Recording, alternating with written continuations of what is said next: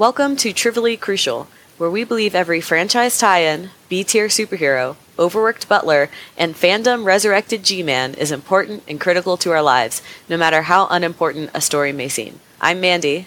And I'm Michael. And today we're talking about Marvel TV shows. Yay! To be clear, I think we're talking about all the Marvel TV shows from recent years, which are connected in some way to the movie, the cinematic universe, the MCU. So we will not be talking about the old Hulk show, is what you're saying. Yeah. Or the old Spider-Man show, which I vaguely remember being terrible. Wait, a live-action one? Yeah. There was a live-action Spider-Man show? Yeah, the only thing I remember is vaguely seeing it once, open up, and I only saw a few minutes of it, but I saw that, like, Spider-Man's blood got spilled somewhere, and some scientist character, I don't remember which one, grabbed his blood and cloned him, and therefore discovered that he was Peter Parker. Wow. Yeah. This was all in like an 80s, I think 80s live action show. So, well, we will definitely not be talking about the many cartoons Marvel has put out. So this is all live action, more recent direct tie-ins to the Marvel Cinematic Universe. Right. And because we have a bunch of shows and we're going to want to talk about the future of this franchise, we're going to talk about each show pretty quickly. So there will be spoilers all over the place, but we're not going to go into in-depth detail like we normally do when we go on to a particular topic for an entire episode. And we'll kind of move from one to the next. The rough order of the main shows, just to give an idea of what we're going to be talking about, there's Agents of S.H.I.E.L.D. and Agent Carter, Daredevil, and Jessica Jones. And then afterwards, we'll talk about what's coming next. But those four kind of all provide some connections and to the movies and to each other. So we'll start talking about those in order. And I can't make promises, but if you're reading this, check the if you're listening to this, check the show notes, because I will try to put chapters into this particular episode. Most of the time I don't bother because our podcast episodes don't really lend itself towards that, but I'll try to do it to kind of segment the show based on it. So if you want to skip us talking about one particular show to go to another one, I will try to make that happen. Yeah. So, Mandy, do you want to start us off with Agents of S.H.I.E.L.D.? I guess the thing to say when starting out with Agents of S.H.I.E.L.D. is I recognize that I am completely 100% biased when talking about this show because I love Phil Coulson. Well, how can you not love Phil Coulson, though? I think, that's a good question. I came into Marvel right when the Avengers came out. I had seen Captain America and Iron Man before that, but I hadn't seen everything. And I actually went to a Marvel marathon, saw all the movies, and, and then basically entered Marvel fandom right at the height of the Coulson Lives movement, which is the movement that resurrected Phil Coulson, which I believe is unheard of not unheard of, because I guess Sherlock fandom resurrected Sherlock way back in the day. But it was I think the difference was that makes Phil Coulson interesting is it wasn't so much that fandom resurrected him, it was that fandom refused to acknowledge Phil Coulson was dead. Yeah, I mean, to me, it seemed a lot like some of the stuff that happens on a much, much, much, much smaller scale in comic books, except that in comic books, people come back all the time, and they'll never be gone for long, so it's really not that big a deal. Whereas in this is very much as with, is true of the live-action universe in general, because actual actors get older, you could just kill them off, and they can actually be gone. So... Right, and for this, it was that Nick Fury is untrustworthy. Why would someone be carrying around their cards in their jacket? And Maria Hill makes a point of saying, like, weren't those in his locker? There were a lot in the movie that just kind of pointed whether they intended it or not, which I think the moral was they did not intend it. That made it seem like Phil Coulson wasn't dead, and so there was a huge push in fandom, and out of that, we got the show Agents of S.H.I.E.L.D. For better or for worse?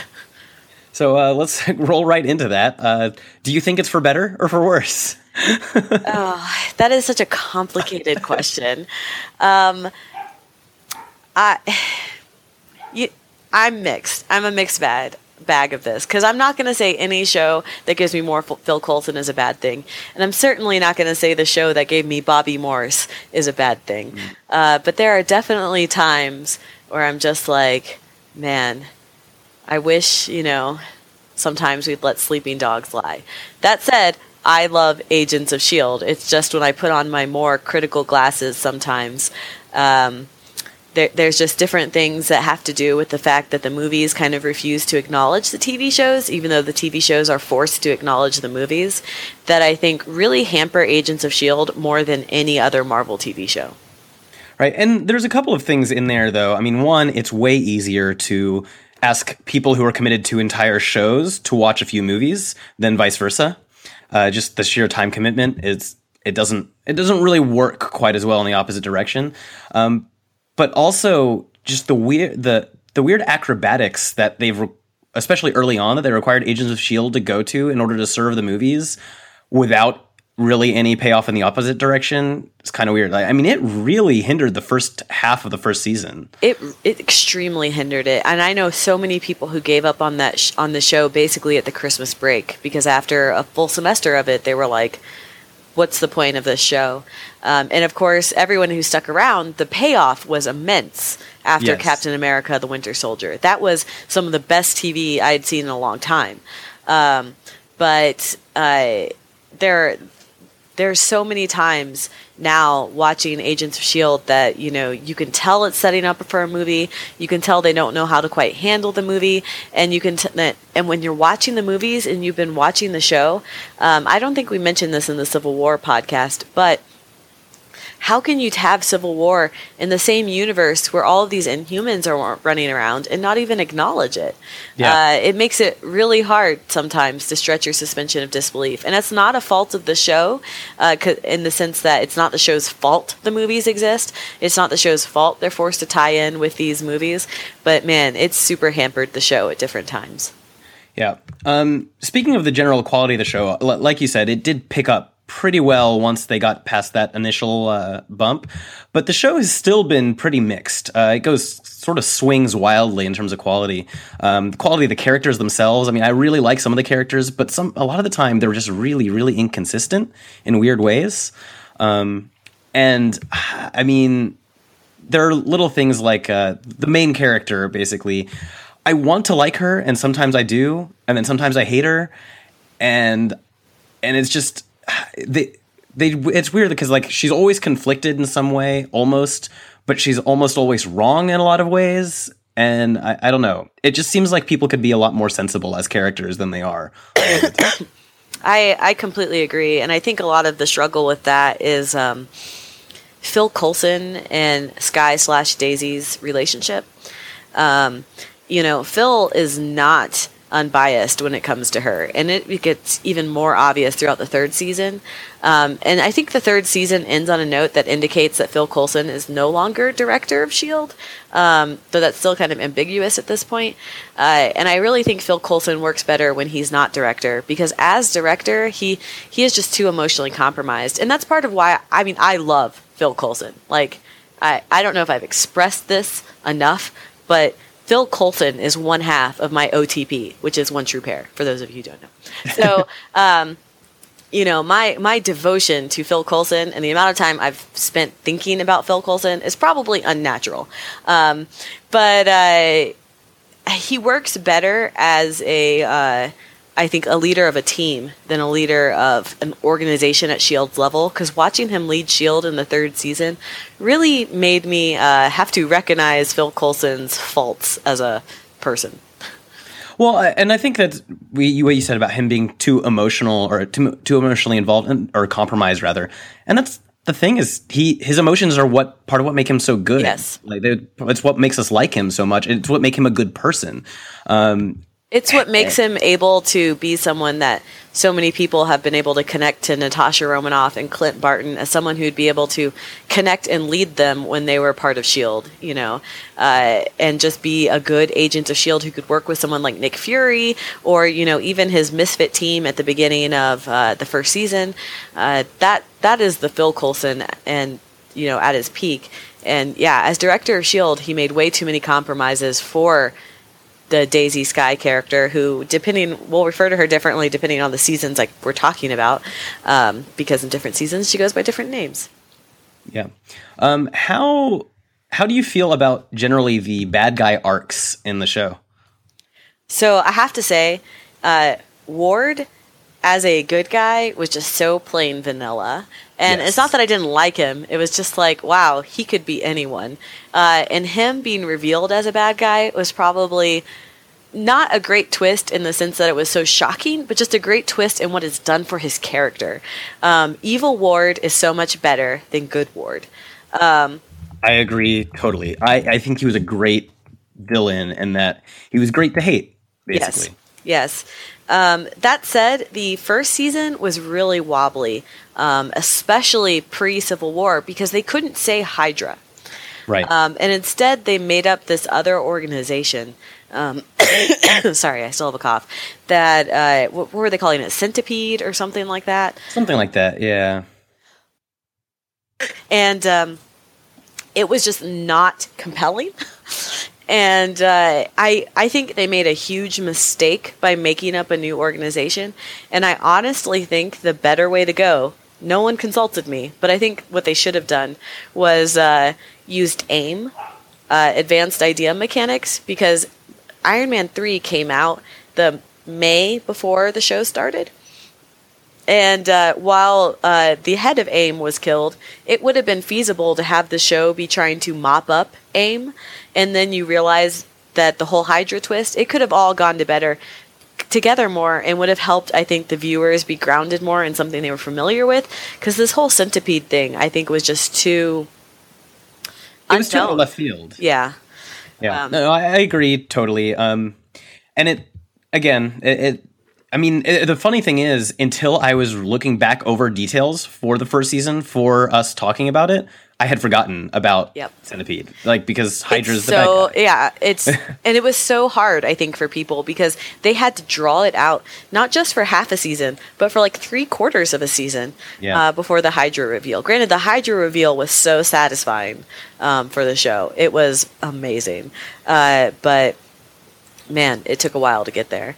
And then season 2, I'm trying to even remember who the bad guys in season 2 were. Oh, was it the Inhumans? Yeah. That was the whole Inhumans arc where we got to where we started season 3. So, yes. Right. It was SHIELD them, and then still existed. That's right. There were like multiple factions of SHIELD. Oh, because that was post Winter Soldier. Commander Adama. I can't remember what his Agents of SHIELD name is, but the other SHIELD leader. I called him Adama too, and that's where we got Bobby Morse from, whom I love. She's so good. But then I have to talk about who I call Diet Hawkeye, which is Lance Hunter, who is so obviously Hawkeye. They can't have Hawkeye in the show because Hawkeye's in the movies. And Hawkeye in the movies is a very different Hawkeye than Hawkeye from the comics, as we talked about in our Hawkeye podcast. Lance Hunter is nothing more than Hawkeye, but without a bow and arrow and with a British accent. It frustrates me. Well, he's a little goofier than the movie Hawkeye. No, he's completely different from movie Hawkeye. I mean, he's comics Hawkeye. Yes, yeah, okay. And it frustrates me because I see his story arcs and I see how he's being written in his relationship with Bobby and his relationship with Phil and his relationship with other characters. And I'm like, that is Hawkeye. And it's just not satisfying enough for me because he's not Hawkeye. Lance is a little weird to me. It's almost like he's a proxy for us, except that I can't really identify with him because I don't feel like I've ever been that consistently messing things up on all fronts. So like even when I feel like I'm messing on everything, it's never quite that bad. Like he's just always walking into things, setting off traps. But that's so Hawkeye. No, it is. It totally is. But yeah, it just really frustrates me that he's not Hawkeye. That you can tell that the show writers want Hawkeye, but they can't have him, so they made up a Hawkeye. And in fact, I don't know if you've been reading the Mockingbird comic. I have not. But they make fun of this because they wrote Lance Hunter into the comic, but Mockingbird basically says, like, yes, I have a type, and basically points out that they are the exact same character. That's great.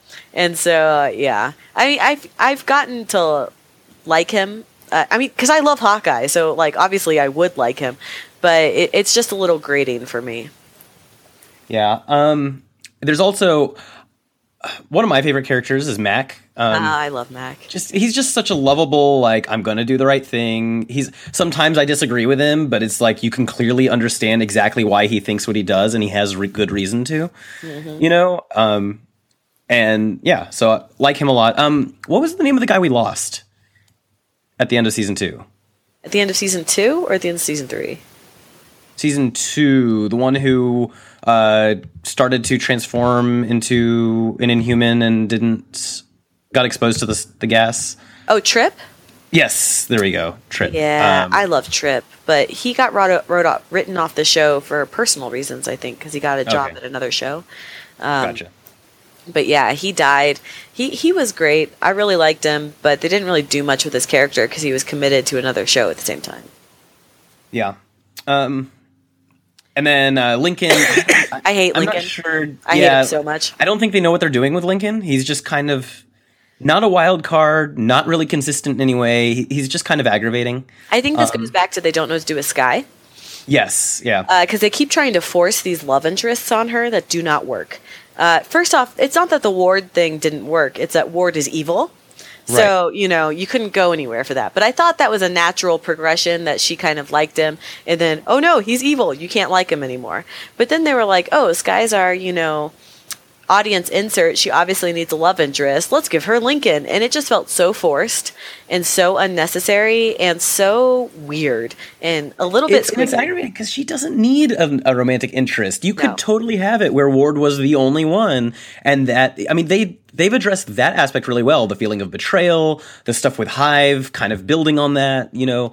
They did a really good job of that. If that's the only romantic thing she had for several seasons, that would be totally fine. And then you just have her building these awesome platonic relationships with people and then being thrust into leadership roles. And how does that, how does that her struggle with her powers and her family? She doesn't need a love interest. She has more than enough going on in her life. Exactly.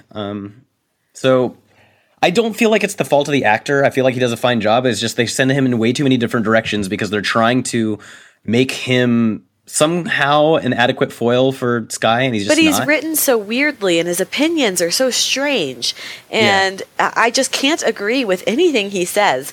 Like, when I disagree with Skye, I am at least, like, I see her point, I understand her as a character. When I disagree with Lincoln, I'm like, what's wrong with you? Why don't you think anything through? Right. You know, it's with Skye, it's very much okay, I think you're wrong, and I think you're being a little overly emotional, but I totally understand why the emotion's hitting you so hard. Right. I totally understand why you're reacting this strongly. With Lincoln, it's like, dude, just no. And I felt like her relationship with Lincoln made her seem too easily manipulated. Because she was so obvious. Not that Lincoln was like actively evilly manipulating her, but so many of her opinions and stuff were changing because of Lincoln that it just did not. I don't know. I feel like Skye / Daisy is a stronger character than that, just based off of her season 2 story arc of dealing with her parents. Yeah. You know. I mean, I think you're right in that the influence that Lincoln has over Skye serves to diminish some of the impact that Hive's influence on her should have. Right. You know, right. Like that should be a really, really big deal, and it should be obvious to us that it's a big deal. You know, and it is, but at the same time, it would be that much more impactful if she wasn't switching her mind all the time. You know. Yeah. But.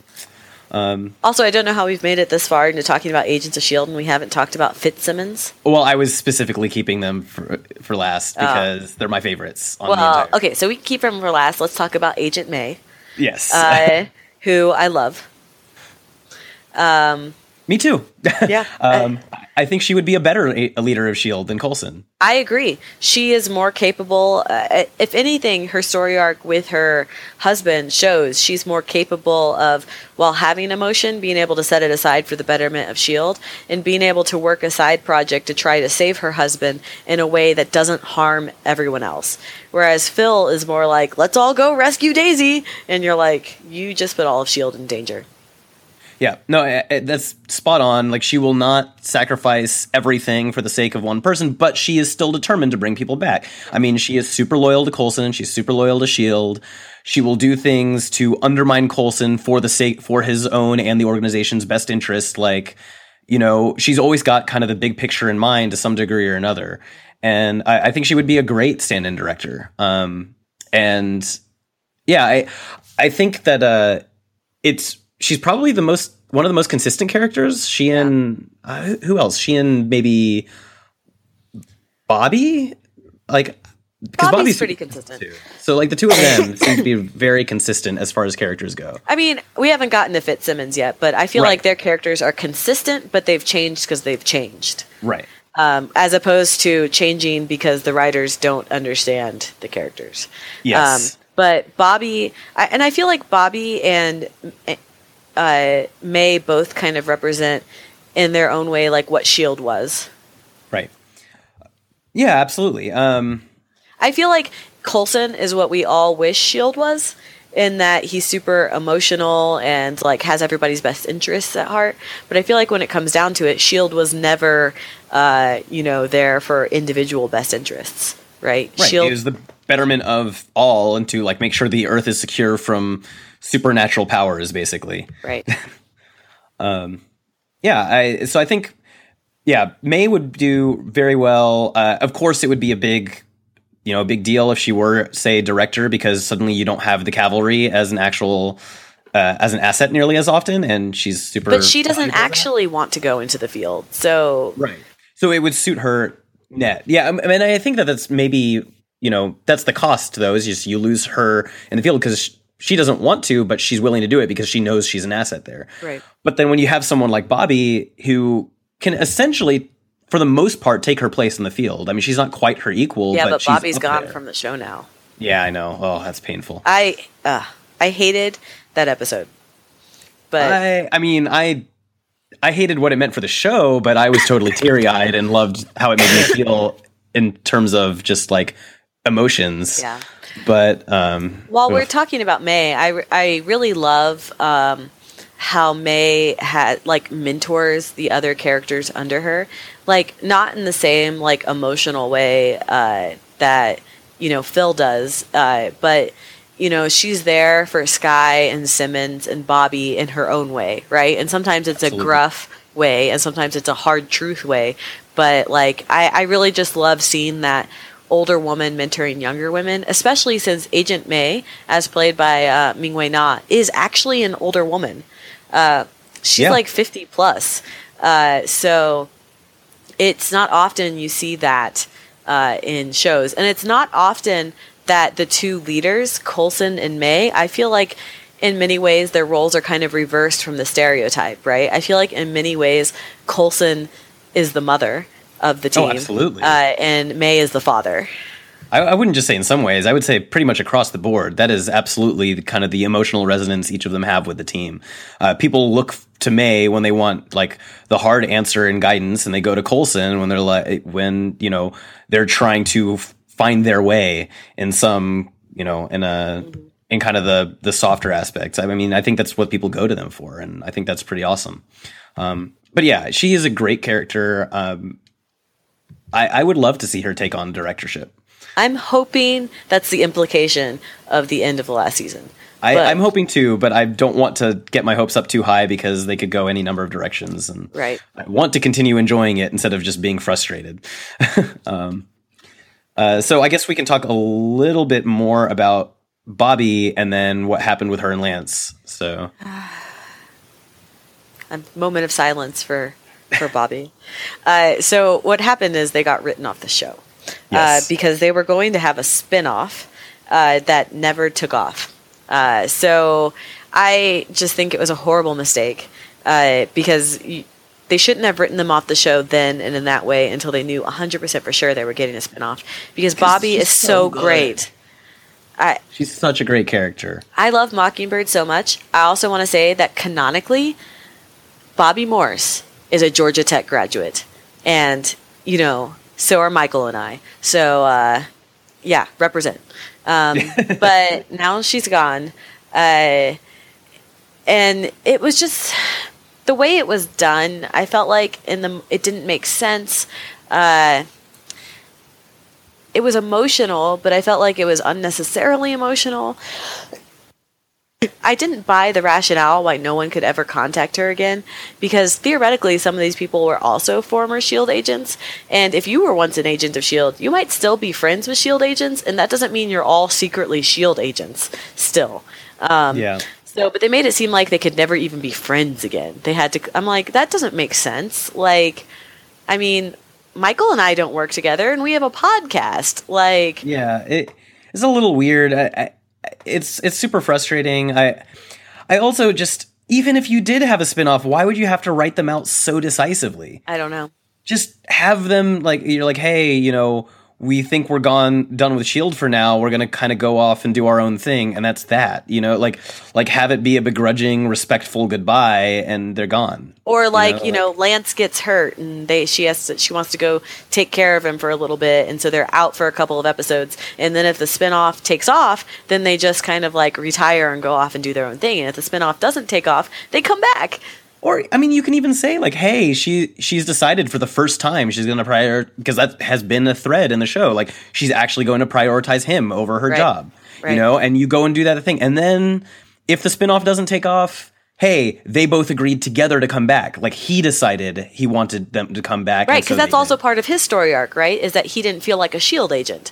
So then if they both decided to come back together as a couple, as devoted to SHIELD, that would have been a natural progression of their story instead of this extremely decisive, like, we can never even talk to them again.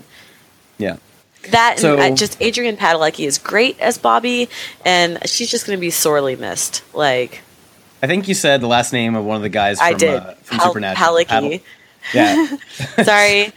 She did date that guy in Supernatural. So it's true. You know, she played the girlfriend. And died in the first episode. Yeah. Anyways. So yeah, going on to the best two characters. Well, in your opinion. They're not actually the best two characters, but they're some of my favorite characters just because of Fitzsimmons. Man, they get tortured so much by the writers. It's like, you just want them to be happy. I just want a season of them dating and like being happy. Can they not there's no reason that every single character in the entire show has to have intense drama. Like, they have the most intense drama. They have the most intense drama in every season, I feel like. Like, I mean, from Fitzsimmons, of course, they're just doing the thing where they dodge around each other emotionally. And then, I mean, how many times have one or the other of them seemingly died? And how many times, and then Fitz has gone like partially brain dead. And, I just, man, it's and so... I will say, when the show started, I was so not on board the Fitzsimmons ship. Like, I just wanted them to remain friends, and I really wanted to see, like, a strong platonic relationship. But as the show has gone, it has gotten me so on board that when they finally kissed, I was just like, yes, they're finally together. They did such a good job of defining, because early on, I thought the same thing. I was like, okay, no, they don't need to be together. I know everybody's shipping them, but they're just friends who get each other and so on. But then it's very clear, like, no, they care about each other like nobody else does. It is. I mean, after his brain damage and, like, Gemma leaving because she had to because he was using her as a crutch, and then, like, you know, they come back and they're okay, and then she gets sucked away to another planet, and then he spends, like, all this time trying to save her when nobody else believes she can come back. It's just, like, epic. They need to be together, and they need to just let them be together in season 4. And I haven't seen anything about it, but I have no hope that they will actually let them. I just think it's time for someone else to have a little drama in their lives. That's not Fitzsimmons. So yes, agree. Let them just do their science. And if they have drama, it's like mission drama, not like one of them getting brain damage or sucked away to another planet. Yep. Yeah. Man. But I love Fitzsimmons. I love Fitzsimmons. I love all the stuff they do, the science stuff they come up with. I like that I disagree with Simmons a lot of the time. She tends to be very authoritarian sometimes in her views a lot of the time, but then comes back around when it's dealing with actual people. I mean, but I think that it all makes complete sense they're written very consistently. Very consistently. They totally make sense. They've changed. Their views have changed. I I love that you can follow their trains of thought. And I also have to say that they gave Fitz the best explanation of time travel I've ever seen on TV. Like when he drew the line on the book and showed how time is a line, and like that there's more, but you can't see. And I was like, that just like, because he was like, you can't change time, and everybody was like, maybe you can change it. And I was like, that is the best like TV description of time travel I have ever seen. Yeah, it was pretty great. They do a good job, I think, in general, when he is explaining things to the layman around him. I think they generally let him do a really good job of that. Yeah. And Simmons leaves the explaining up to him too, because that's not her strength. Right. And that's really great, especially when he was struggling with his brain damage and so on. Just a really good job, I think. I also have to say I really love Simmons and Sky's relationship. It's more subtle than Fitzsimmons or Sky Coulson, but it's there. And at the end, like when not the end, but like when Ward came back on base and Simmons was basically like, "I will kill you if you talk to Sky," and it was just so great. Anytime I get to see women being friends and it supportive, doesn't center around male relationships that they talk about. Yes. And they're not catty, they're like, they're good at different things, and that's what they do, and it's so great. And that's the big thing, is the show passes the Bechdel test a lot. Yes. And props to it for that. So, yes. I don't really have much else to say about Agents of S.H.I.E.L.D. other than that I'm pretty invested in continuing to watch it. And I hope that it gets more consistently good instead of just being all over the place. I was super sad when they killed off Coulson's girlfriend. Not the celloist, because I hated her, and that's a rant for another time. But the one in season 3, she was so great. Yeah. And I'm interested to see. It's really weird, of course, to see some of the stuff at the scale that was happening in season 3 and it not addressed in the movies. That, and to see them take Civil War. So, like, there was no mention in the Civil War movie of superhero registration, but the show took it there. Yeah. And I was like, what? Where are you getting this from? And then they kind of dropped it, and it was just very weird. Yeah. Yeah. So any other comments or thoughts before we move from Agents of S.H.I.E.L.D.? I love Phil Coulson, and I'm really glad the show has been renewed. And I maintain hope even in the face of bad episodes. Cool. So going from the show that has been renewed on to one that hasn't. Agent Carter. It hurts me because they killed Agent Carter twice in the same week. They killed her in Civil War the movie, and then they killed her show. Clearly the best of the, in my mind, the best of the Netflix, or excuse me, the best of the Marvel shows. I love Agent Carter so much. It's so good. It does so much right from beginning to end, so consistently.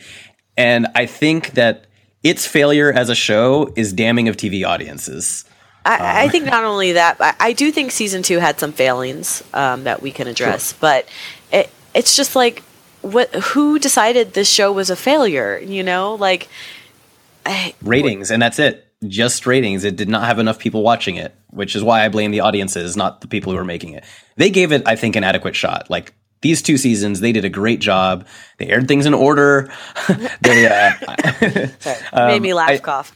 I think they actually promoted it remarkably well, considering, and considering that Agent Carter is not really a character anybody knows about. I love Agent Carter. I do too, but nobody outside of nerds really know who she was. So I think as often as I am willing to blame studios and stuff on a lot of things, I cannot blame this on anything other than audiences just not realizing what an amazing. And I loved how with the actors, so many movie actors are not willing to be in TV shows, but Haley Atwell and I can't remember Howard Stark's name. Dominic Cooper. Something like that. They were so on board with coming back for this show, and that just makes me so happy. And also, I have a secret deep love of Chad Michael Murray. So there was nothing I was not supporting in this show other than Chad Michael Murray plays a pretty bad, not a bad character, in the sense that he's written badly, but he's chauvinistic. Yes. Yeah. But in season 1, was so great. It was such a great show. I mean, it pains me to be talking about the show in the past tense. But so let's just start. I mean, of course, so Peggy Carter. Go ahead. The first thing I love about this show is that this show fridged Steve Rogers for Peggy Carter's development. I mean, I know that's not why Steve Rogers died, right? But that's the trope of fridging a woman for a man's development is pretty standard, right? Yeah. But this show was the opposite in that Steve Rogers died, and that's what made Peggy, not that Peggy wasn't always going further, but that's like what propels the plot of the first season, right? And it's just such a great trope reversal, and also ironic because Steve was almost literally fridged since he landed in the Arctic. And just like the sadness that pulls down that first season, but it's also not just Peggy's sadness. I could talk forever about Howard Stark's love of Steve Rogers, and just how like the two of them, that bringing them together, but also how that was so central to the conflict resolution for the whole season. Mm-hmm. Because Steve was such an important part of their lives, and there was no way to get around that in the show. And having, Steve Rogers be the equivalent to this show that the mom is in Supernatural was just like brilliant. It was done so well. The fact that they also don't lean on flashbacks with Steve Rogers, they don't. It makes his memory as a character rather than him being one, and I like that. Chris Evans is never in the show. Yeah, and that's fantastic. I think they're not leaning on that star power, and I think that's a great thing, and it really betters the show. But also just everyone does such a great job. Haley Atwell is fantastic as Peggy. Jarvis is fantastic. He's just so entertaining all the time. I love having like a period spy drama, and all the like really cheesy 1940s technology. That's exactly the kind of technology people in 1940s would have thought they'd have, Right. Yeah, it's great, too, that it fits kind of that era sci-fi rather than what we would use for something. And so they have a lot of stand-ins for the things that are in more modern shows and so on. It's really great. I love the complicated... here it is. You have someone, an SSR agent, a female, who is the star of the show, clearly the most competent person in her surroundings, and all the complications that come within that in the 40s. Mm-hmm. Or come along with that in the 40s. I mean, you have Thompson and Sousa and Dooley and just the interactions between all of them. And it's just and they're so all, great. Chauvinistic and misogynist in their own ways. Even Sousa, who is our, sympathetic male character who kind of feels for her. It's kind of in a condescending, patronizing way at first, of course, he grows as a character, and so does Thompson to a certain extent. Thompson's just, a self-centered person. So, the way that Sousa grows out of his, his chauvinism or sexism, we should say, is much like people in the real world grow out of their prejudices. If your heart is in the right place, then you become aware of the ways that you treat people unfairly that are subconscious and a product of your culture, and then you start to work against them once you're aware, right? It's like, because a lot of we all have our own prejudices or weird ways that we treat people unfairly without noticing them, and it's not until they're called to our attention that we realize, oh, that's actually not cool. And he responds the way that you would hope somebody would. I also love that the show didn't just address Peggy's that how the sexism of the time affected Peggy, but how it affected everyone, with her first roommate, getting laid off because of the men coming home. And it wasn't because women weren't capable or trained to do these jobs. It was simply because they were women. They got laid off, and the men need jobs. And I love Angie. Yes. I love the whole boarding house. They live in that super, 1940s boarding house where all these single ladies live. And they're super strict. The matron who oversees it. And Dottie. Dottie is so good. I love having Dottie she was so much fun. I will say my only big, glaring, huge plot hole problem with season 1 is when they go to Russia and they like it's so obviously a trap. And then they take back this guy who's so obviously bad. Like it was just kind of clumsy in how the writers handled it. Because the whole time I'm watching it, I'm like, you realize you got called out to Russia for nothing, basically. Like it was so obviously a trap. That, and then the rest of the season, like that clinched, like that was a linchpin of the rest of the season. That was super annoying. And then obviously there are some other issues with the show being, especially in the first season, super white. Even though New York City has never been super white. But I think the show did such a great job with women and women's relationships, and both seasons letting women be the heroes and the villains and the side characters and just women everywhere. Yeah. A festival of women. It was, again, another show that really did really well with women. So kudos to Marvel's ABC shows on that front. Can we talk about season 2 now? We can talk about season 2. Go for it. And how much I hate the Sousa-Peggy relationship. Okay, describe why and how you hate the Sousa-Peggy relationship. Okay, I hate it because he's her boss.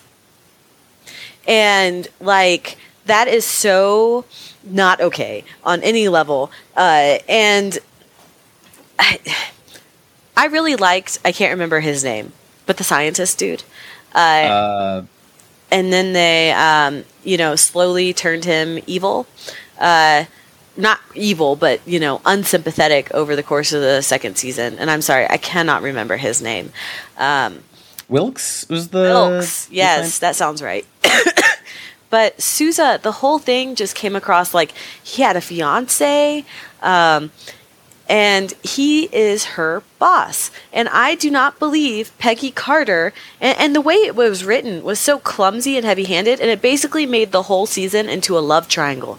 Will she choose Sousa or Wilkes? And that is what I hated more than anything. But the fact at the end, I would have rather her have, if they were going to do this, I would rather her at the end be like, wait, I don't need either of you guys right now. Like, I have more than enough going on in my life. And we all know it's not that because Peggy's not going to get romance at some point. Like, we've been told explicitly she has kids and married someone, right?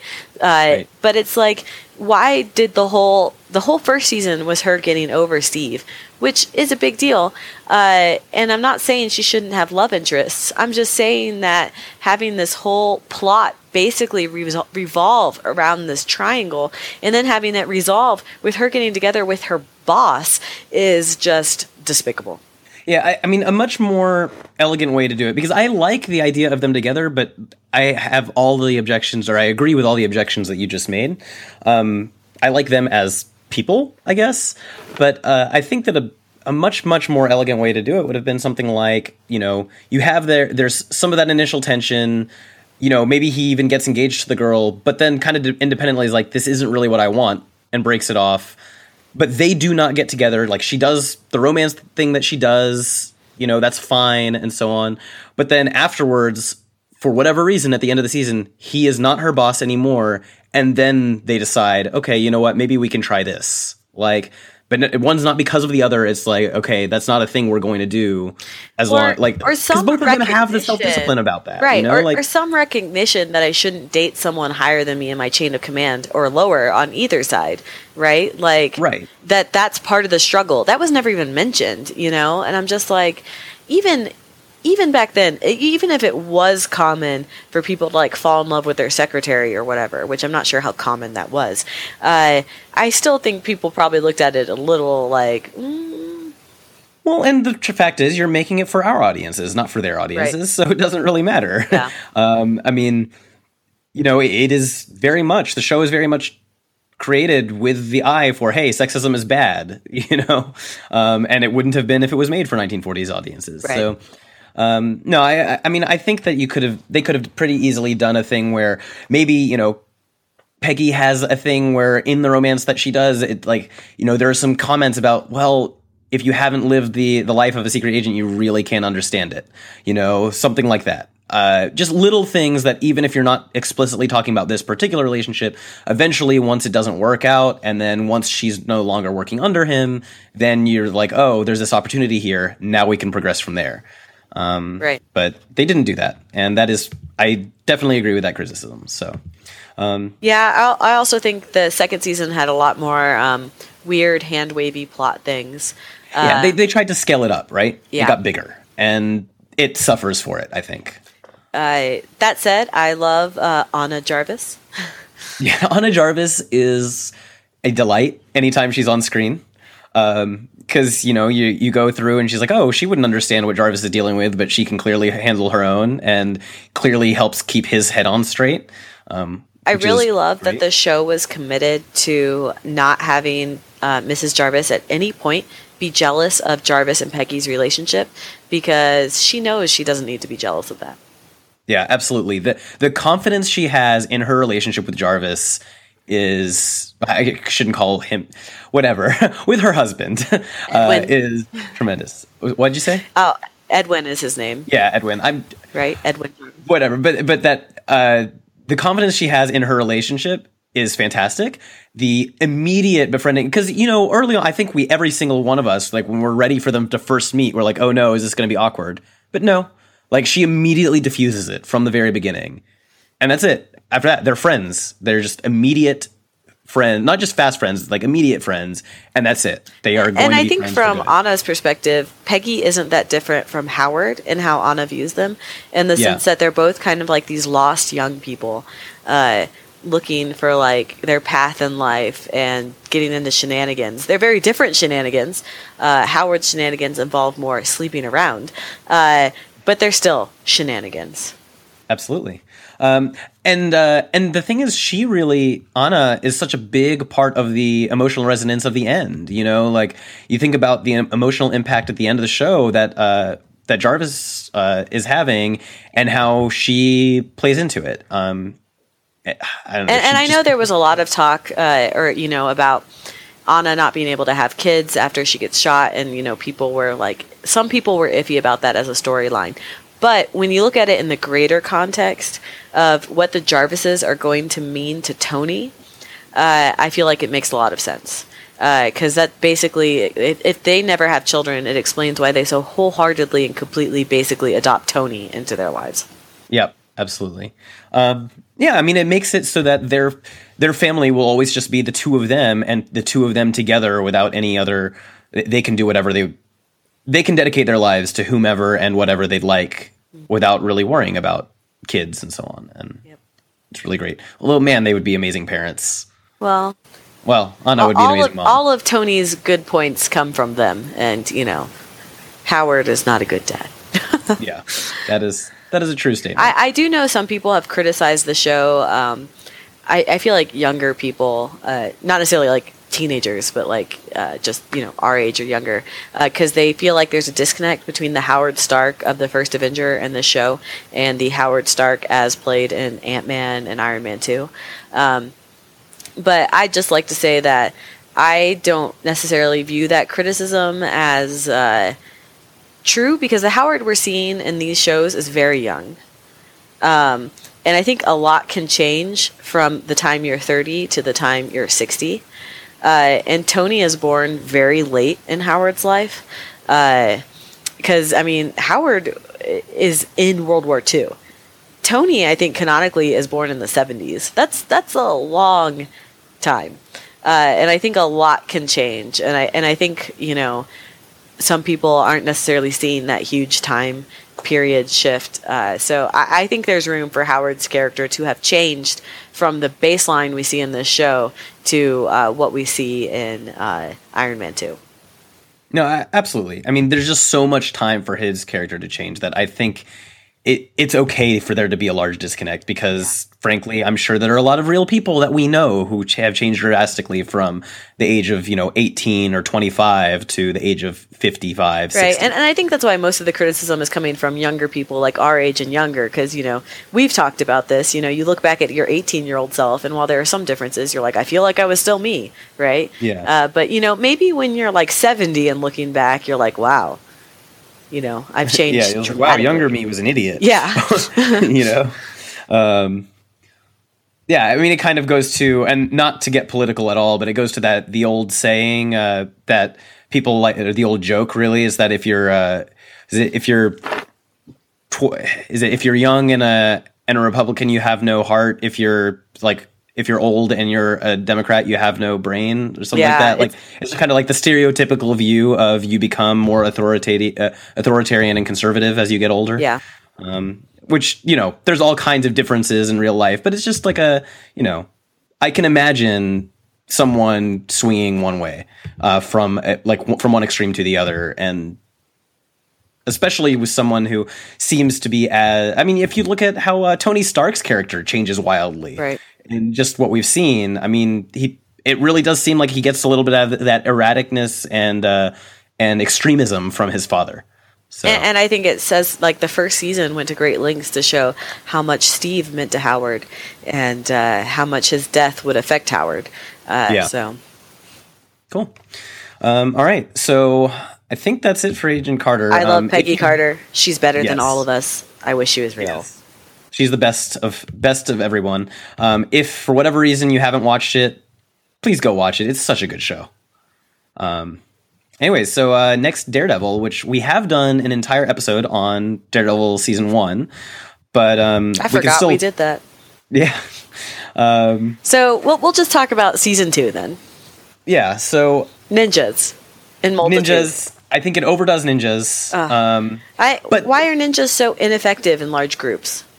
What's funny? Do you know that Daredevil, the comic book, is what actually made ninjas a thing in terms of like the stereotype that we have of them, like the swarms of ninjas? Really? Yeah. Like Teenage Mutant Ninja Turtles is basically a spoof off of Daredevil. Like they basically took the ninja trope from Daredevil, and then we're like, you know what? We're going to make an entire comic based on this and make it kind of tongue in cheek. It's really funny. Yeah. So like. It's sort of weird because Daredevil is what made ninjas a big thing. And then, so it comes full circle. And now to us nowadays, ninjas are like, okay, ninjas are ninjas. But it used them to, it's so weird how by the end, just ninjas are nothing major. And it feels kind of, it bugs me a little bit. There's a lot of things about season 2 of Daredevil that bugs me. But before I get to the things that bugs me, the thing that doesn't, Punisher. Yes, I was expecting to dislike it so much. I don't generally like the idea of Punisher. I don't like Punisher as a character. I don't like him in pretty much any comic or story I've read. He is so good in this. They made me like him and be so sympathetic to him. They did such an amazing job. So bravo. When he comes back at the end to like help them, I was like cheering, and I'm just like, this is who Punisher, and I think I said this at the season 1 of Daredevil too, and so maybe it's just the writers. This is the show that makes me like characters I don't like, because I never liked Matt Murdock, and then Daredevil made me like Matt Murdock. I've never liked Punisher. I've never liked the concept of him. He just seems very, I know he's an anti-hero, but he just seems so like stereotypical anti-hero.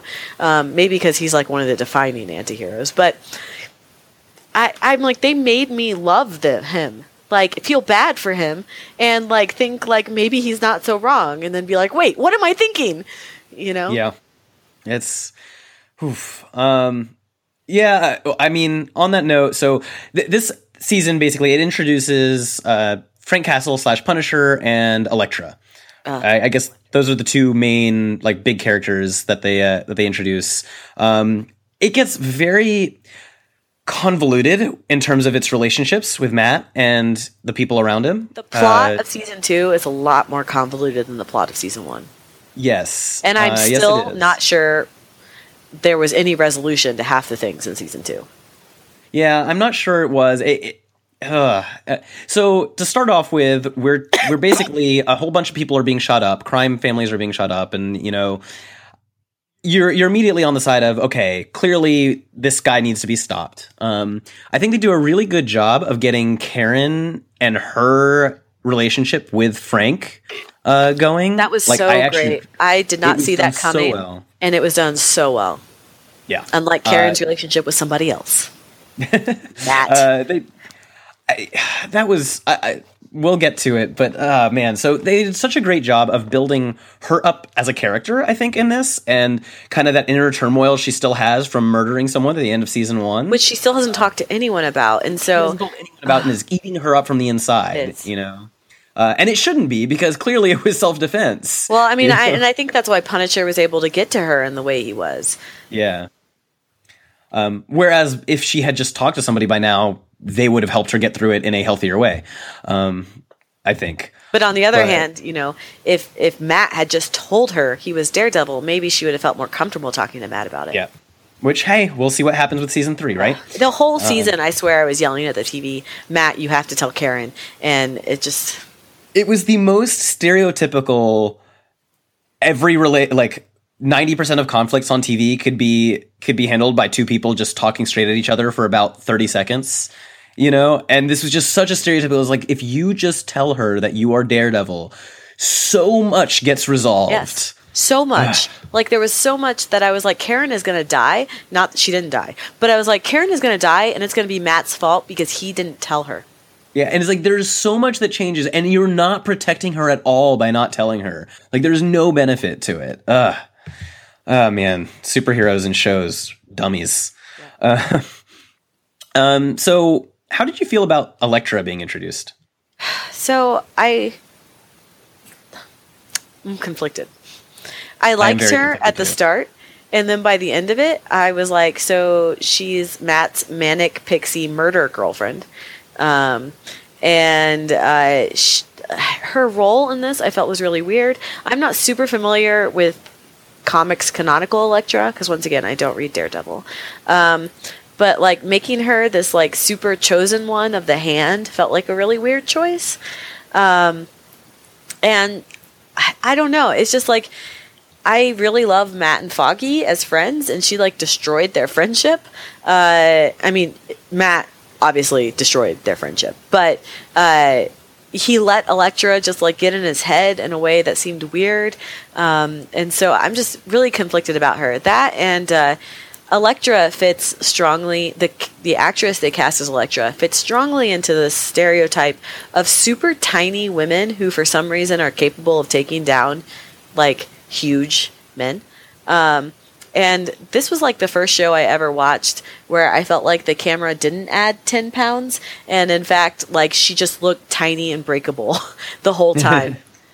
So, you know, and I'm not for like body policing women or whatever. It's just, you know, when she's standing next to Matt or even Stick or some of the other characters, I'm just like, wow, she is super tiny in a way that made it like take me out of the story. Yeah.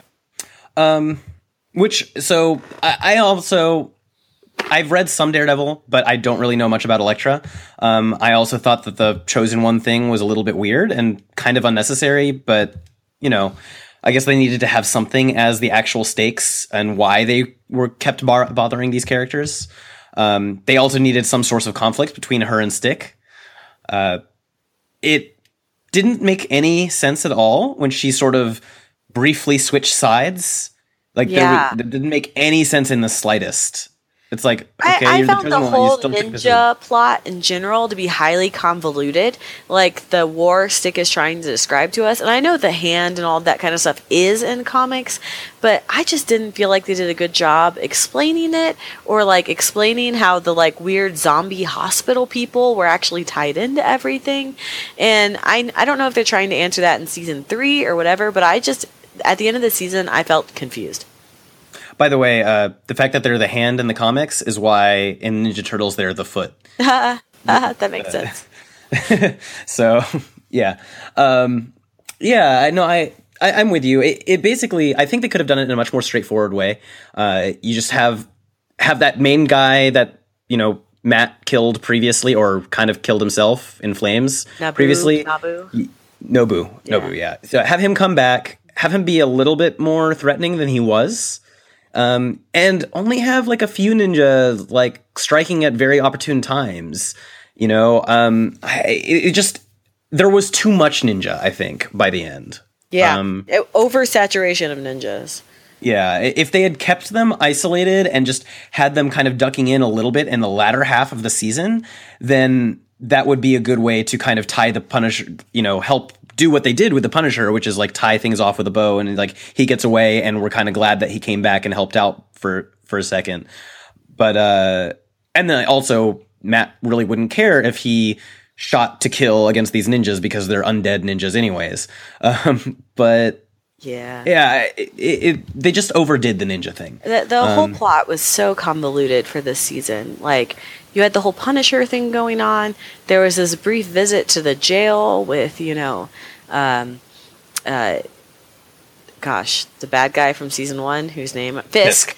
There's this whole ninja thing. There's Stick's whole thing. There's Elektra. I felt like they threw in everything.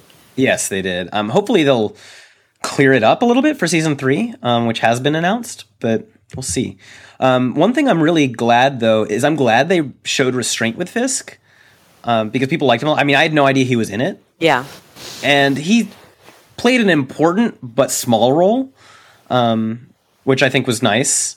I'm still not sure I understand all the, who the different people that they were talking about, all the different power brokers they were talking about were at various given times. I'm not sure I understand the power dynamics of the different, gangs or whatever, and the dude in prison, but, that's fine. All said and done, basically, I think season 2 was much weaker than season 1, but the Punisher was great, and I'm so glad that we have him around. And I'm hopeful they will make the Elektra thing more straightforward. That was the romance thing with her was, I think, too much. Like, they could have had enough of the flashback thing and show why she holds as much sway without them needing to almost get back together again. Too much with her and with Karen and Matt. And while we know Karen has been carrying a torch for Matt for a while, Matt's sudden interest in Karen seemed weird, and I did not like it. And then I feel like I spent the whole season just yelling at Matt. Like, I felt like a lot of his decisions were stupid, compromised his team. And I know it's supposed to be Elektra's influence or whatever, but, I'm kind of over this trope of women being able to come in and completely, destroy men's lives. So, Matt is a grown-up, and he should know that the whole court case is more important than these, stupid adventures with Elektra. And so, yes. I loved the Punisher. I loved Karen's storyline with the Punisher. Foggy is the secret MVP of this whole show, holding everybody together. And Matt was just off base the entire season. Yeah. I'm hopeful because, going into season 3, basically, hopefully Matt and Karen will be able to patch things up and they won't. But, Karen, there's going to be something going on with Karen. There has to be.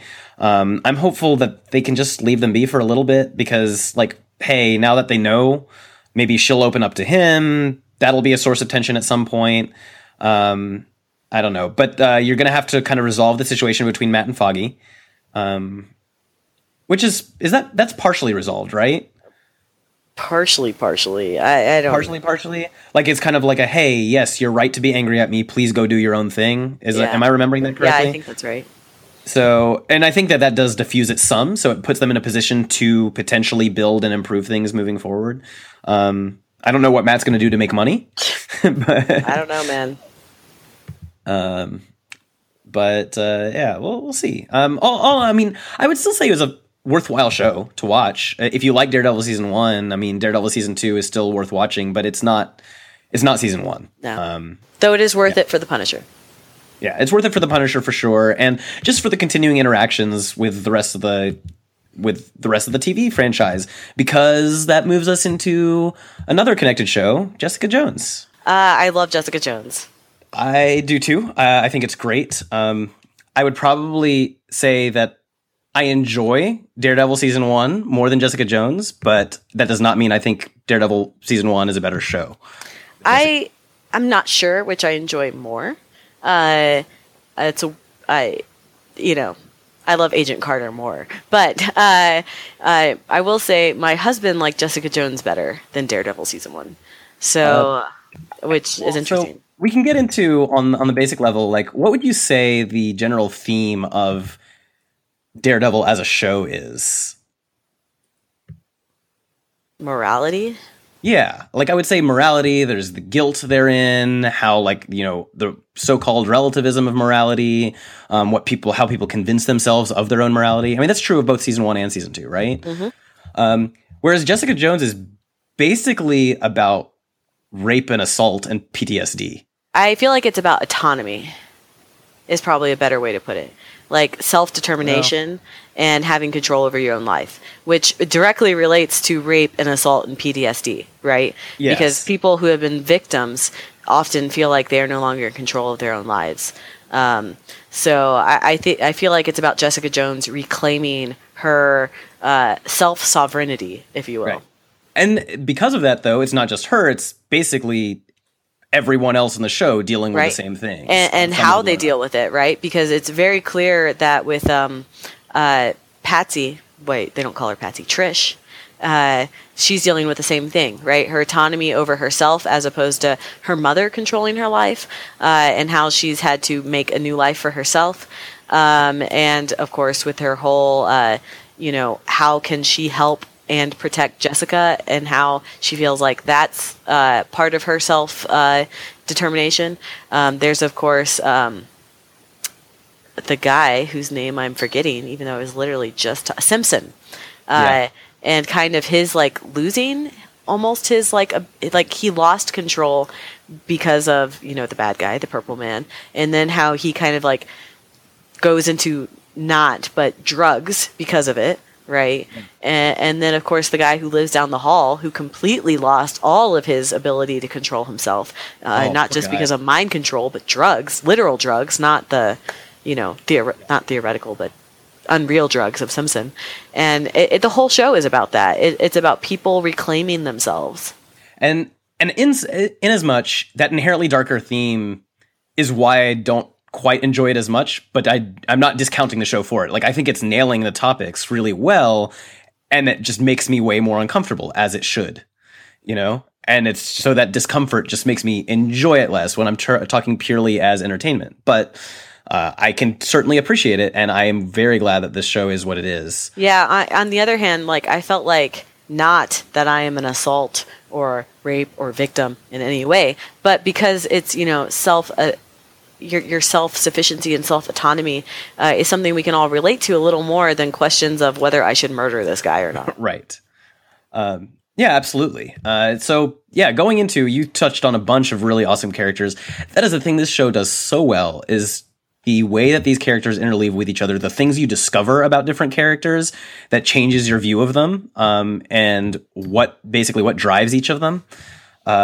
Is really intense, and you can see their opinions changing of each other as time goes on, right? I think Simpson was one of the most surprising, everything he did was not out of character, but just where he was at the beginning of the show. By the end of the show, I did not see that coming.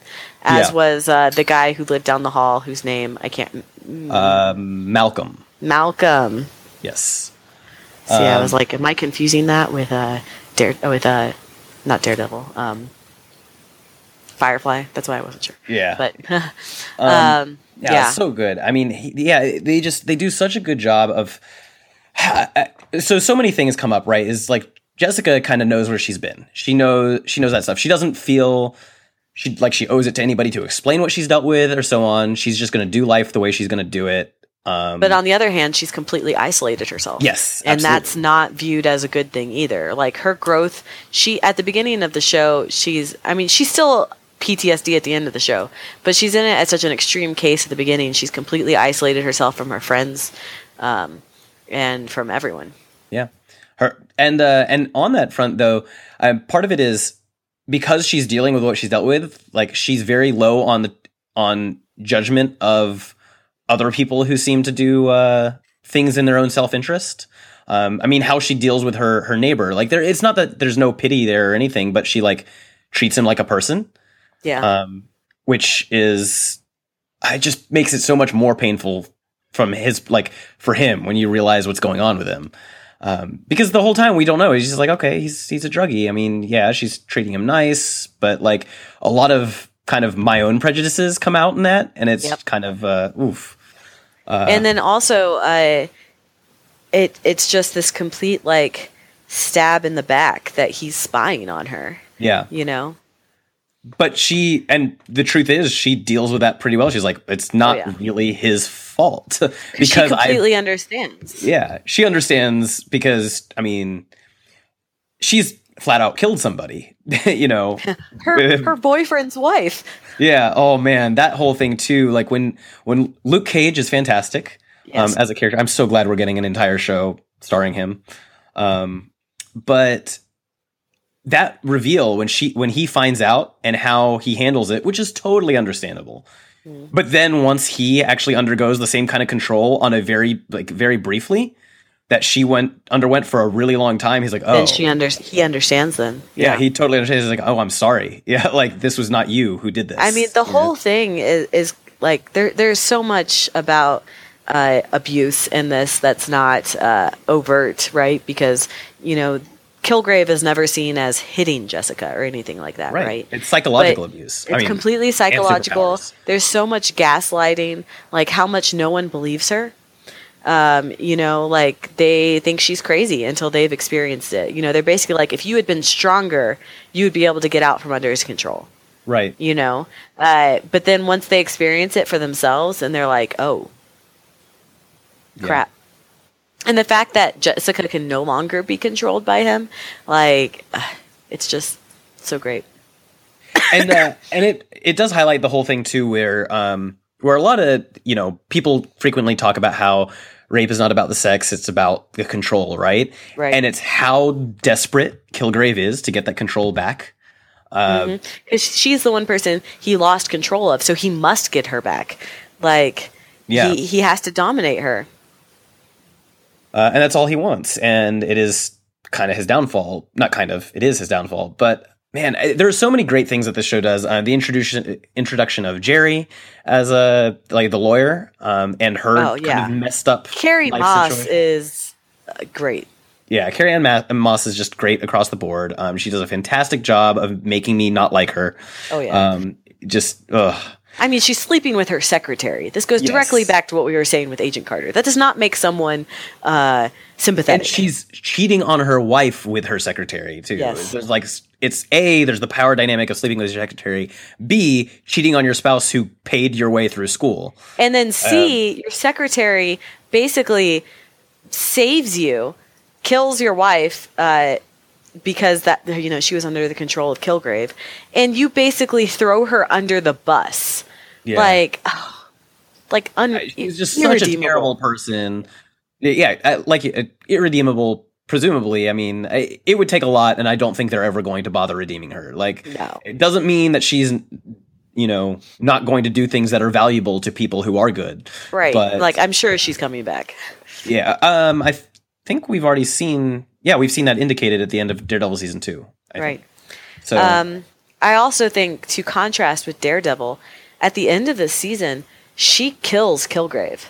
You know, Daredevil spends his entire first season debating whether he can kill Fisk.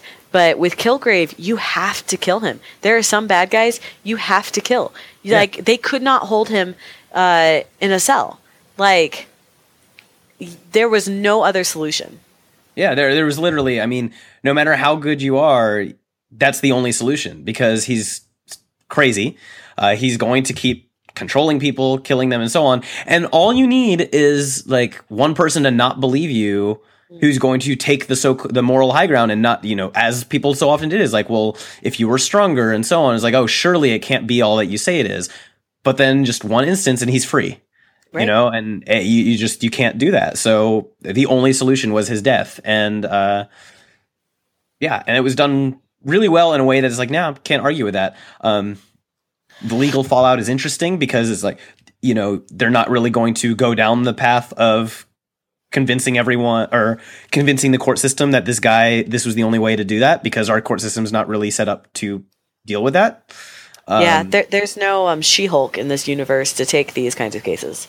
Well, and even if it was, like, the law, we don't have a law that exists to manage, literally the only solution to this is to kill this person because otherwise he is an unstoppable, like, you know, force of superpower.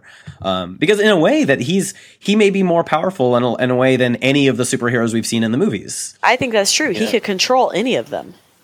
Yeah. Maybe not Hulk. That would be interesting. Maybe not Vision. Sure. Because Vision's not human. Could you imagine if Kilgrave got control of Wanda? Yeah. Wanda or Cap or really any of them, like it would be. We've bad already things. seen the destruction mind control wreaks in the Avengers with Hawkeye. Like, I couldn't even imagine if it was a more powerful Avenger. Yeah, with more, with really better mind control too. Yeah, yeah, you know, yeah. It's mind boggling, and I cannot wait for the what's the word I'm looking for? Conflict that's going to arise between Jessica Jones and Matt Murdock. Like, because Matt is so morality, and Jessica is like, no, I just had to kill him. Yeah. And so on that though, I guess because going back to, we've talked about previous shows and so not really on the central thing, but like we've talked a lot about characters and their relationships with each other. And it's just how much this stress, this autonomy affects all the relationships. It makes me really, really love Patricia and Jessica's relationship. Oh, I love them so much. It's so like, these are two women who clearly love each other a lot. Yeah. Yeah. They really changed Trisha's personality from the comics, but I feel like that was for the better, because in the comics, Jessica Jones's best friend is like Captain Marvel, not. I'm pretty sure it's Captain Marvel. I am actually pretty sure that in this show they were originally intending Carol Danvers to be this role, and then they changed it because of the MCU. So they changed Trish's personality to match more that Carol Danvers role, but it worked so well, and I have no problems with it. And I love, and Trish is really the only person who believes Jessica, who didn't need to be mind controlled to believe her. But they have so much hurt associated with each other in the past that Jessica had pushed her away, and Trish is suffering from her own PTSD from her mother and knowing what's happened to Jessica, and that's why she lives in an apartment that is a fortress. Yeah. But even that fortress can't save her. It's just it's so good. And I love how this show, there are so many female characters in it. And that's the way it should be. There are men in the show, obviously. There are we quite talked a few. about a lot of them. Yes. But the main relationships are, Trish and Jessica, Jessica and Jerry, and it's just and Hope, who is this student who kind of becomes the avatar for all of Jessica's represents so much to Jessica about the fight against Kilgrave and how Jessica loses her. And it's just... yeah. Oof. I love Jessica Jones. It is a really good show. It's done really, really well. I really liked this is some of the first tie-in that we saw with Daredevil is when, what's her name? The nurse. I could have said it before you just said that, but... I'm sorry. I love her Claire. so much. Claire, yes. Claire is great. I think her presentation or her presence in the show is fantastic. Because she's sort of. Oh my gosh. Having to go through Luke Cage's eye, I had to look away. That was painful. It's great because she's basically earning the I'm the superhero or I'm the superhero doctor role, kind of which is sort of fun. And she doesn't really like it, but she knows somebody needs to do it. So. Luke, so I don't know almost anything about Luke Cage. I don't actually know, are his powers basically invulnerability and super strength? Yes. Okay, cool. Yeah, so he's potentially Avenger caliber strength in terms of this stuff, right? I feel like he could probably handle himself fine around Captain America, except, maybe without the speed and agility, but it seems like he'd be stronger than Cap. Quite a bit stronger. I'm not sure how strong he is. I do know he's invulnerable. I'm going to be honest. Most of what I know about Power Man is from the Iron Fist Power Man comic that's currently out, and the Spider-Man show that's currently on TV. So it's not a lot. Most of what I and just know going about, in terms of what they've shown us, I mean, right? Obviously, in the show. So most of what I know about Power Man is how him and Iron Fist are bros. and I appreciate that. I mean, there's really too much that could be said about this. We could go around in circles. Kilgrave was a great bad guy, I feel like. I feel like the universe is trying to make me hate David Tennant. Because, like, isn't he just everything since so Doctor terrifying. Who? He is so good at being so terrifying. But like, because he's so he was so evil. perfect for the role. Like, Kilgrave had to be suave, right? Yes. Because if he was some creepy, weird-looking guy, their natural prejudice would be to dislike him, right? But because he's David Tennant, because he's so suave and British and, handsome, people are just like, oh, this guy can't possibly be as bad as you say he is. Well, I mean, think about the whole, just when women claim to be raped and people don't believe them, right? Like, just how that dynamic goes.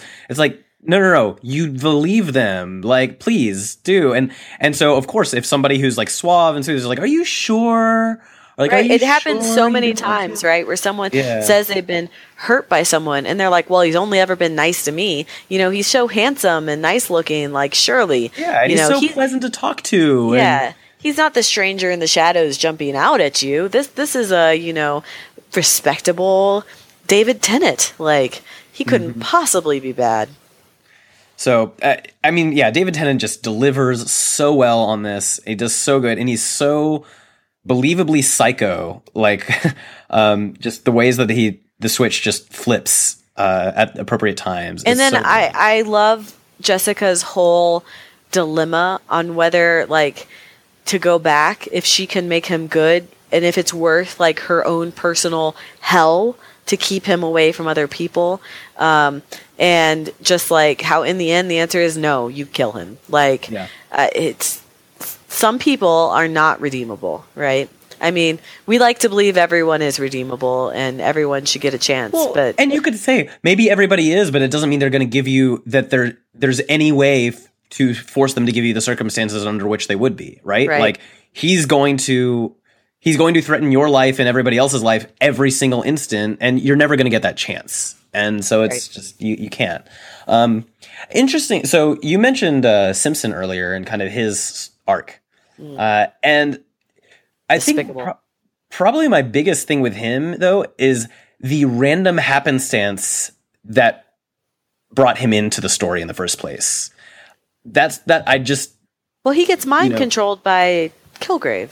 Right. But but the fact that he happens to be one of them, like one of these special people, and happens to be one of the sergeants who was mind controlled by Kilgrave, right? Because, like, there's a good chance that he would have never been one of these people who was mind controlled, or that, like, he could have been a sergeant who was mind controlled and wasn't one of these special former super soldier crazy people. Sure. So, like, that's a little bit, like, in a show that doesn't do it very much, that's a little bit heavy in the way of coincidence, because everything else has very specifically chosen dotted lines. Malcolm is where he is because he was planted there. The relationship with Luke Cage is specifically because Jessica Jones is kind of stalking him. She is totally stalking him. Not kind of. She's stalking him because she killed his girlfriend or girlfriend, wife. I thought. I don't know. His previous, significant other. So, like, every other relationship and why they're there is kind of like a direct line. And you could even say that, okay, the fact that Luke Cage is the person who is the husband of this girl who was killed and happens to be superpowered, that's already a big coincidence. To also have Simpson end up being that is like, it's, I mean, again, as someone who actually really enjoys the way his character takes a dark turn and all that stuff, like, not enjoys it, but appreciates it and thinks it's done well. It's just like, it's one too many coincidences for me. But that's really just it's a relatively minor criticism from me. Just one that I felt like I needed to call out. I think that's legit. It didn't bother me, but I can see that. Unless secretly half of cops are former super soldiers. Right. So going into, though, like, describe how you feel about his relationship, or his change or arc, I guess. I think it is so brilliant and makes complete sense. Like, I mean, this whole thing, as we've said, is about loss of control. How people react when they lose control of their lives, right? And everyone reacts differently. I think Simpson's reaction makes complete sense. He lost control, and he never wants to feel that way ever again. Yeah. So he turns to the one thing he thinks will make him stronger, because clearly if he was stronger, he would not have lost control. And that thing happens to be a weird super soldier group who might have inadvertently created Jessica at one point. Who knows?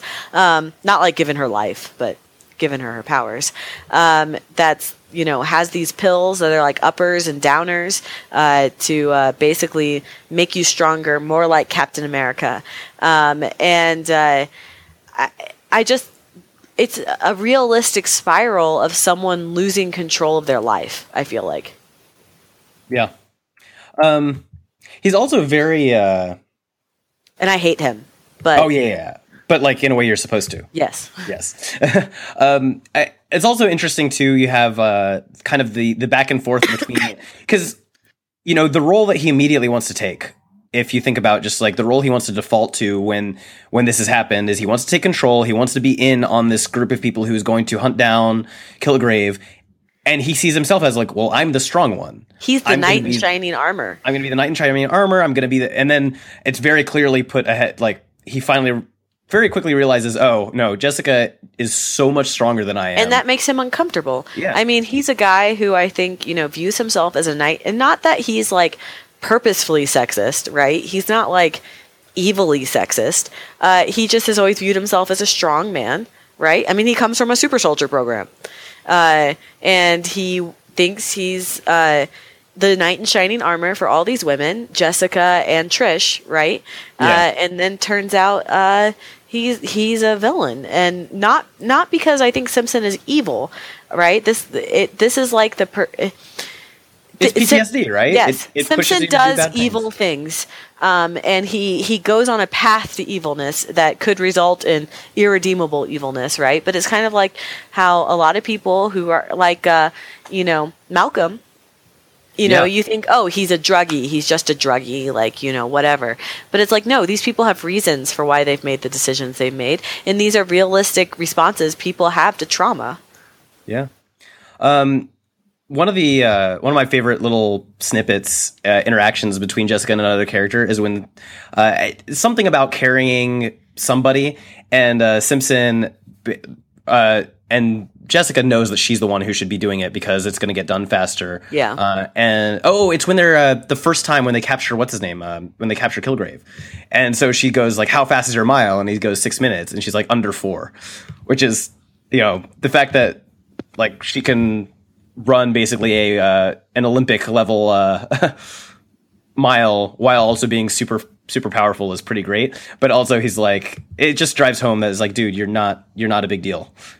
Right. I mean, but here's this, handsome man who has always been on top, and this is the first time he's come into contact with people like Jessica and Luke and Kilgrave. And I mean, it's the PTSD and the fact that Jessica is what she is that probably pushes him to these drugs and whatnot, because I can imagine that if he was just able to take on that powerful role and so on, and without them all getting bitten in the butt because of it, then maybe he would have been sufficient. Like that would have been sufficient for him. But he's just a bit player. Yeah, no, I don't know. I really enjoyed that interaction. I can totally see, because I mean, we've all done things where it's where we try to react overly harshly because something happens that we don't like, and we just overcompensate, and he's doing a whole lot of that. Any other particular character? I mean, Malcolm's relationship is just heartbreaking more than anything, or his situation is just heartbreaking. Yeah, the only characters I didn't like were the brother and sister upstairs. Yeah, I don't really understand their significance. I don't understand what purpose they had other than to say people are weird. I and live and let live, but it just struck me as weird. Yeah. And not like weird in some sort of powerful statement of humanity, just weird. No, I'm with you. So, not much else. It's a good show. I'm really glad it's been renewed for season 2, or whatever the phrase is. Yeah, I think it's just renewal. I keep wondering if they have a different word for it now that it's on a Netflix thing. I don't think so. I think it's just season 2. So, no, I meant for renewal, because for whatever reason, renewal seems linked to like continuing TV shows that air normally, but I think it's just the same word. So yeah, next, that's it for the shows up until now. So what do we have to look forward to? So much.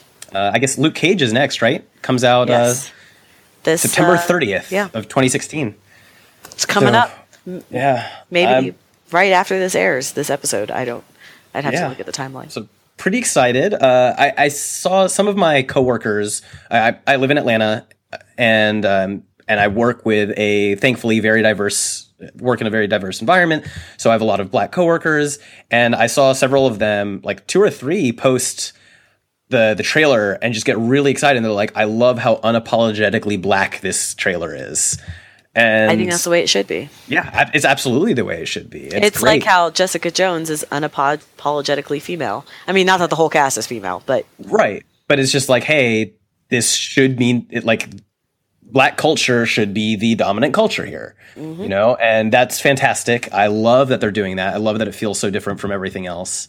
And I don't really know much, and I'm trying not to spoil myself about it much. But I'm super excited, though, because Luke Cage was a great character in Jessica Jones, and I'm hopeful that they do a good job of letting him carry a show on his own. Yeah. Then Iron Fist. I think Iron Fist is next. Should come out in early 2017. I think. Is Iron Fist next or Punisher? I think it's Iron Fist, then Defenders, then Punisher. I think that might be right, because we haven't seen a Punisher trailer yet, but we have seen Iron Fist.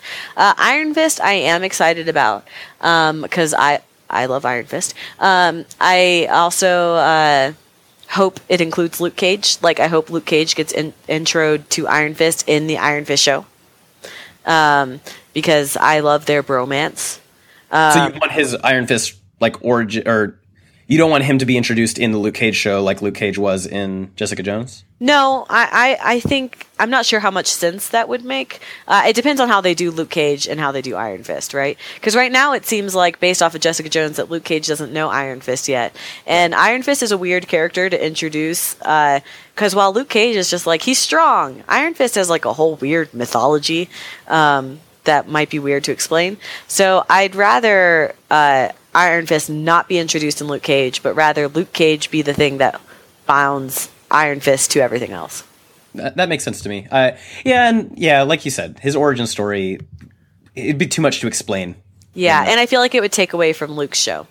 Yeah. And especially since Jessica Jones is probably going to be in it, assuming it takes place after Jessica Jones. Which it may not. Yeah, I mean, they could do, but I feel like they should, though. I feel like they should keep everything. I feel like adding Iron Fist to that would be too much. I do agree with the general sentiment that it's a missed opportunity that Marvel had to make Iron Fist Asian American. While I'm not going to cry whitewashing, because it's not whitewashing, Iron Fist is in fact white. Yeah, Danny Rand is a white character. I think it would have been an interesting statement to have Iron Fist, rather than be a white character, be an Asian character who's so Americanized he's not in touch with Asian culture at all. Yeah, you could have him someone who is 2 generations removed and grew up in New York, right, or something, and that would work pretty much the same. He would just look the part. So, and then people would make all kinds of assumptions about him. He's like, dude, I grew up here. What are you like? Right. And then that way he would still be learning about this strange culture he gets, thrown into, and he would still be an outsider. So, I just think it's a missed opportunity. I'm sure it's still going to be great because I love Danny Rand, even if he's white, because he's white and everything else. But I definitely think that was a missed opportunity. Yeah, no, I agree. And I think that it would have been great because also, so far in this kind of universe, the only Asian characters we have are bad guys. So it would have been nice to... In the Netflix universe. In the Netflix. Yes, sorry, the not Netflix this universe is very... Asian racist. I feel like I feel like there's a lot to be said for how all the Asian characters are bad. So it would have been nice to have one fighting like on Daredevil's side, on Matt's side against whatever's coming. But that said, Agents of Shield does have a lot of great Asian representation, Asian female representation. Even, and then Defenders we know next to nothing about. Yeah, just that it's going to be a thing. It's supposed to be 8 episodes. We do know, and it's going to be 2017 sometime. And it's going to have Luke Cage, Daredevil, Jessica Jones, and Iron Fist. Yes. So I'm really, if you think about it, the way that they're doing this, by then we'll have had one season for each of those characters plus a second for Daredevil, right? Right. That's a lot of TV to build up, and it really means that they can just focus on the team for this and their interactions with each other instead of having to actually introduce anybody's motivations or anything like that. It's like, no, you already know who these people are. And because it's a TV show, their supporting characters can actually be there and not completely ignored. Yes. Right? Like Foggy, assuming him and Daredevil are cool at that point, can, be in an episode for 10 minutes or whatever and it not feel out of place. Yeah, and some of the supporting characters are supporting across multiple of them. Like Claire. Yeah. And what's her name? The lawyer, who I've already forgotten the name of. Jerry. Jerry, yes. Hogarth. So, yeah, I'm sure she will play a part in the Defenders. Like, she's got to. Somehow she's got to be... She is a lawyer. Daredevil's a lawyer. That's got to be the thing.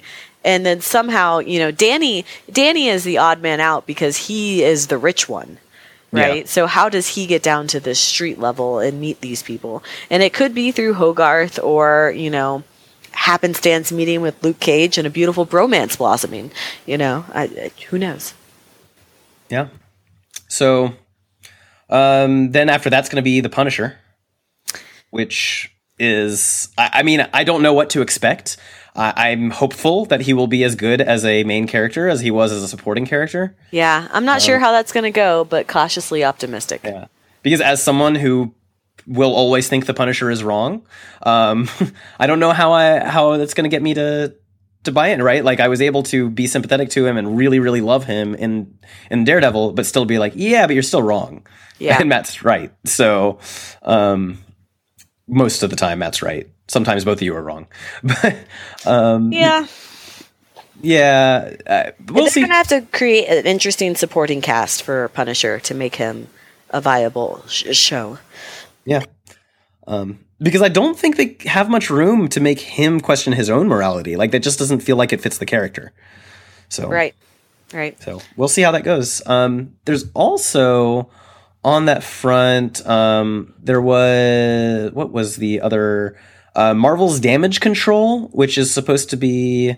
Is that actually happening? I don't think it's been officially canceled. I think it's supposed to be in the 2016 to 2017 season on ABC. And that would still be part of the MCU. So that's the Cleanup Crew show, right? Yes, that would be almost a sitcom level Cleanup Crew show. So if that happens, I really want to see how it turns out. Because it feels like they could do that on a pretty low budget and have a blast with it. There should be a lot of humor in that if it is from the premise. But I don't think it's been canceled yet. So, so we'll see how that goes. And of course, Agents of S.H.I.E.L.D. Season 4. Yes. And I guess we'll see how that plays out. Sadly, no Peggy Carter Season 3. Oh, that's painful. On the flip side, it does mean that Agent Carter is pretty easy to get the totality of on Blu-ray. That's true. Which I should probably do that. I own it all digitally. So far, I have not purchased any of these shows on Blu-ray, and I haven't purchased any of them digitally because I've been able to watch them on Netflix or on Hulu. But I have now canceled my Hulu subscription because they've dropped the CW.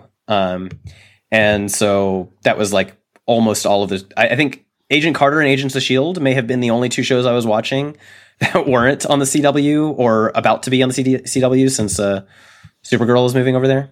Yeah. So there's just no reason for me to pay for Hulu anymore.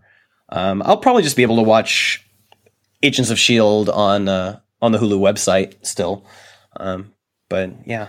Anyways, I guess that's about it for Marvel TV. I'm looking forward to all of it. I'm hoping that it keeps coming at a decent clip. I always kind of go on internet blackout when the new Netflix shows come on because I want to watch them before people spoil it. Yep. So very excited to do that with Luke Cage. Yeah. Any last comments, Mandy? I love Marvel. That's it. I like Marvel a lot. I really like their movies and their TV shows. Yeah. So, yeah. And I wish that DC's current movie franchise would blow up so they could give their movie stuff to their TV people. Yeah. Because we just don't talk about that right now. No. Oh, man. Okay. Well, on that note, everybody, you can follow us on Twitter at TrivCrucial. You can follow Mandy on Twitter at Brown_Aja. That's Brown_AJAH. You can follow me at Auhim. That's AUHIM. And the website is triviallycrucial.com. Yeah. See you next time.